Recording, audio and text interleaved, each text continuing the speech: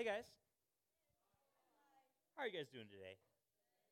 How'd you guys sleep last night? How did the counselors sleep last night? That's the real question. They slept so good, you know, because you were not sleeping, huh? All right. All right, well, counselors, take heart. They will be more tired tonight, but so will you, so you'll sleep someday. All right. Hey, so last night, we started off by talking about this idea of God as the potter and God as the Father, right? That He is the one who made us in His image, who knows us, who loves us, who cares for us. And it's Him who is giving us the instruction that we're going to see here in Ephesians chapter 4. But I also told you guys something else. I told you that I have a hobby, right? I said that I rebind Bibles, that I do leather work, and I make things out of leather, and it's something I really enjoy. It's a way I enjoy creating, but I also told you that I have a 2-year-old and a 5-year-old, so if I was being honest with you, I would tell you that the majority of the time that I spend creating is not creating with leather. It's creating with this stuff right here. Spent a lot of time playing with Play-Doh in our house, and I don't mean to brag or anything, but I am really, really good at it. I can make a ball. I can make a snake. If I'm really feeling like on my game, I can make a snail. All right. But my specialty in Play-Doh is that I can make a snowman. All right. So we're gonna build a snowman today. Figure out a name for him once he exists here. But as I'm building this snowman. Huh? Bob, Jerry, Bartholomew. All right. Bartholomew the snowman. Old Barty here. All right. So, yesterday, as we talked about God as the potter, right? God is the potter and we are the clay. And we went to Genesis chapter 1. And in Genesis chapter 1, what we saw God making everything that exists, everything in all of creation, with the power of just His voice. He said it, and there it was.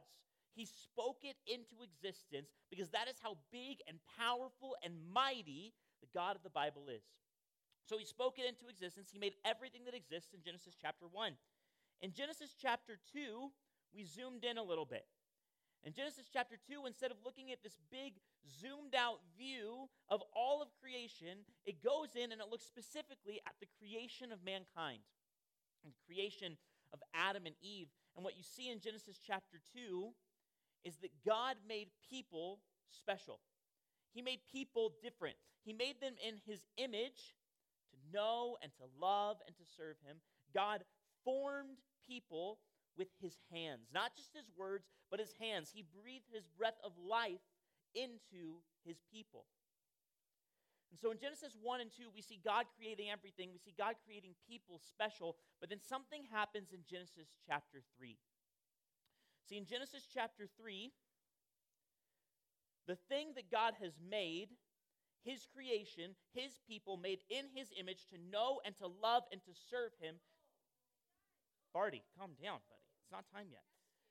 So, the people that God made in His image to know and to love and to serve Him, something happens in Genesis chapter 3. See, they've been made for this purpose of knowing and loving and serving God, but in Genesis chapter 3, that purpose gets distorted. Because what we see is the people made to know and love and serve God instead choose to love something else, to serve something else. They choose to sin, and because of that, this purpose that they've been created for, this image that they've been created in, it's distorted. I know, poor Bartholomew, right? But here's the thing. God made people in His image for this specific purpose, but from the very beginning, from Adam and Eve, from the first two people that walked the face of this planet, that image and that purpose has been distorted in God's creation. It's been distorted in the people that God made. Because they sinned. They chose to serve something other than God. And because of Adam's sin, sin has entered the world. And all of us are born into sin. All of us live life as a smashed snowman. Not quite the image that we were created for. Unable to live out the purpose that we were created to live out. And that's what we see in Ephesians chapter 4. So open up to Ephesians chapter 4. Ephesians 4:17. Remember, we got through a half a verse yesterday. We're going to get through a little bit more, about 2 verses this morning. Ephesians 4:17, I'll start there. It says, "Now this I say and testify in the Lord." Remember, this is the Apostle Paul talking on the authority of God, because God has given him words to speak to the church in Ephesus. "Now this I say and testify in the Lord, that you must no longer walk as the Gentiles do." Now, who are the Gentiles? What does that mean? Well, the word Gentile means people who aren't Jewish, right? But in the context here, as Paul's using it, he's not talking about people who aren't Jewish specifically. He's talking about people who are still in their sin. People who don't know Christ. People who are not God's people. Who are not living this purpose that God has created them for. And so he's telling the church in Ephesus here, he's saying, don't live like people who don't know Christ. And then he goes on to explain the reality of life for those people who don't know Christ. What he does is he explains the reality of life as a smushed snowman. All right? And this is how he describes it. He says this: "No longer walk as the Gentiles do in the futility of their minds. They are darkened in their understanding, alienated from the life of God because of the ignorance that is in them, due to their hardness of heart. They have become callous and have given themselves up to sensuality, greedy to practice every kind of impurity." So this is a picture of living life as a smashed snowman. This is a picture of living life in sin. Futile in their thinking, darkened in their understanding, alienated from the life of God because of the ignorance that is in them, because of their hardness of hearts. They become callous and have given themselves up to sensuality, greedy to practice every kind of impurity. So what do we see? We see this image, this life that God has created us for, this purpose that God has created us for. We see it distorted by sin in 3 ways, really. The first is that for those of us who are in sin, for those of us who are not in Christ, something wrong with our minds. It says that we are darkened in our understanding. Look at verses 17 and 18. "No longer walk as the Gentiles do in the futility of their minds." What does it mean? What does the word futility mean? It means hopelessness. In the futility of their minds, they are darkened in their understanding. See, Scripture talks about this in Romans chapter 1. In Romans 1, verses 21 through 23, it says this: "For although," speaking again of people who've sinned against God, it says, "For although they knew God, they did not honor him as God or give thanks to him. But they became futile," there's that word again, "futile in their thinking. Their foolish hearts were darkened, and claiming to be wise, they became fools. They exchanged the glory of the immortal God for images resembling mortal man and birds and animals and creeping things." Verse 25, jumping down there, it says this: "Because they exchanged the truth about God for a lie, and they worshipped and served the creature rather than the Creator, who is blessed forever. Amen." So, what does sin do? Sin darkens our minds. It blinds our eyes to the understanding of God's truth. Sin darkens our minds to the understanding of God's truth. We're born into sin. We're born into this. We're born into this natural state where we don't understand God's truth, where we exchange the truth of God, the all-powerful, loving, creator, Father God who made us, who knows us, who loves us, who wants us to know and to love him, we exchange the truth about him for a lie. And we live lives of worship, not worship to God, the worship that we were designed for, but worship to other things. We worship popularity, or we worship sports, or we worship stuff. We worship money. We worship all the pursuits of this world because our eyes are darkened, our minds are darkened to the truth of God. See, ultimately, Scripture tells us that we all know that God exists. Some of you might be here going, I don't really think God exists. But Scripture tells me that you know that he does. Now, you might argue with yourself. You might try to convince yourself into a posture of saying that God doesn't exist. But deep down, when you walk outside and you look at the trees and you look at the skies and you look at the mountains, you look at the world around you, all of it proclaims the existence and the power of God. God tells us that his law is written on our hearts. And I know that you know deep down that God exists. But what you've done is you've exchanged the truth about him for a lie. Instead of living out that purpose that God has made you for, you distort it.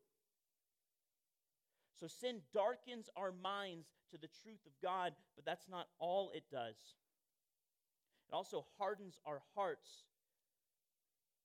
to the love of God. It darkens our minds to God's truth, and it hardens our hearts to the love of God. Back in Ephesians chapter 4, look at verse 18. Second part of it there, it says they're alienated from the life of God because of the ignorance that is in them, still talking about the mind. Then it says, due to their hardness of heart. Then it continues on, they have become callous and have given themselves up to sensuality, greedy to practice every kind of impurity. This is a picture of someone whose loves, whose affections, the things that their hearts desire are distorted. We were made to love God. We were made to desire God, to want him above everything else. But because of sin, our hearts are distorted. We desire things other than God more than we desire God. Our hearts are hardened to the love that we were made for, the love of God, to be loved by him and to love him, to have our affections, our desires crafted by him, to love him more than everything else or anything else. That's what we were created for, but because of sin, our hearts are hardened towards that, and our hearts are filled with love of sin. Jesus says in John chapter 8 that if we sin, we are slaves to sin. The Bible says this over and over again. It uses this image of us being enslaved to our sin. But our slavery to sin is not us being held in sin against our will, because the chains that keep us in sin are our own desires. What keeps us trapped in our sin is that we love our sin, because our hearts are hard. Our hearts are incapable of loving what we were made to love, of loving the God who created us and who loves us. Our hearts are hardened to that love, and instead they are filled with a love of sin. We see this in James chapter 1. James chapter 1, when it describes sin, it says this in James 1:14. It says, each person is tempted when he is lured and enticed by his own desire. And then desire, when it has conceived, gives birth to sin. And sin, when it is fully grown, brings forth death. So what Paul's doing here is he's painting a picture of our natural state. He's painting a picture of what every single one of us is like apart from Jesus. Our minds are darkened to the truth of God because of the effects of sin in our world and in our life. Our hearts are hardened to the love of God because of the effects of sin in our world and in our life, because we love sin instead of loving our Creator. Our desires, these things that we want other than God, we allow them to grow to a point where we want them more than we want God, and so we sin. Desire brings forth temptation. When that desire is conceived, it gives birth to sin, and then sin ultimately brings forth death, as it says there in James chapter 1. If we look back to Ephesians 4, we see this again, that this is the ultimate result of our sin. Our minds are darkened, our hearts are hardened, and our spirits are dead. In Ephesians chapter 4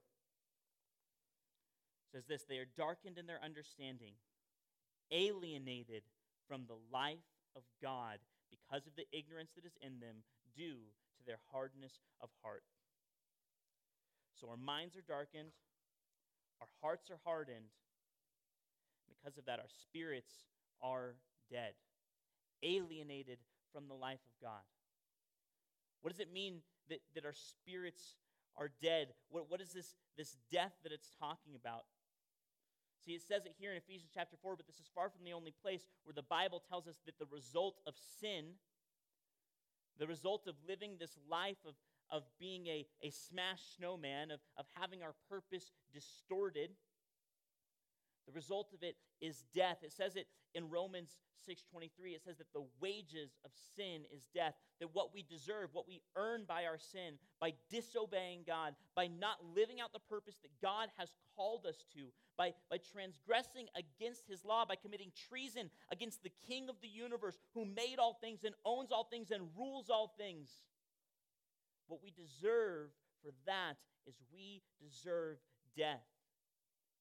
But Ephesians chapter 2 takes it even further. See, Romans 6:23 says that the wages of our sin is death, but Ephesians chapter 2 says this. It says that you were dead in the trespasses and sins in which you once walked. See, he's talking to people who put their faith and trust in Christ, but he's telling them that before you did that, you were dead. You were dead. Not you were dying, not you deserved death, but you were dead. Your mind was darkened, your heart was hardened, and your spirit was dead. See, this is the truth of every single one of us apart from Christ. We are dead in our spirits. We're alienated from the life of God. That means it's impossible for us to live the life that God made us for. It is impossible for us to live out the purpose for which the potter has formed us. It is impossible for us to live a life of knowing and loving and serving and worshiping our God, our Creator, our King. It is impossible for us to live a life fulfilling the purpose of our existence because we are dead in our spirits, darkened in our minds, and hardened in our hearts. We're alienated from the life of God, but that's not all it means. See, it means we're alienated from the life of God, but it also means that we are on the road to eternal alienation from God in hell. It means that we're separated from God because of our sin, and that separation will continue for eternity if nothing changes.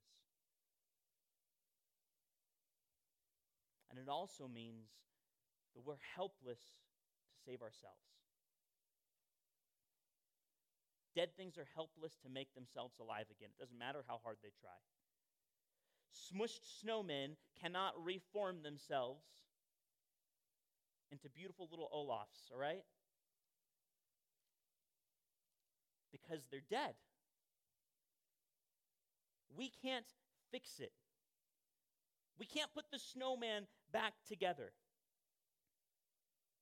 We cannot give our minds sight. We can't take our darkened understanding and brighten it, illuminate it on our own. We can't take our hard hearts and give ourselves a heart transplant and make our hearts soft towards the love of God. We can't take our love of sin and exchange it for a love of God. We can't do that. We can't take our dead spirits and breathe life into them.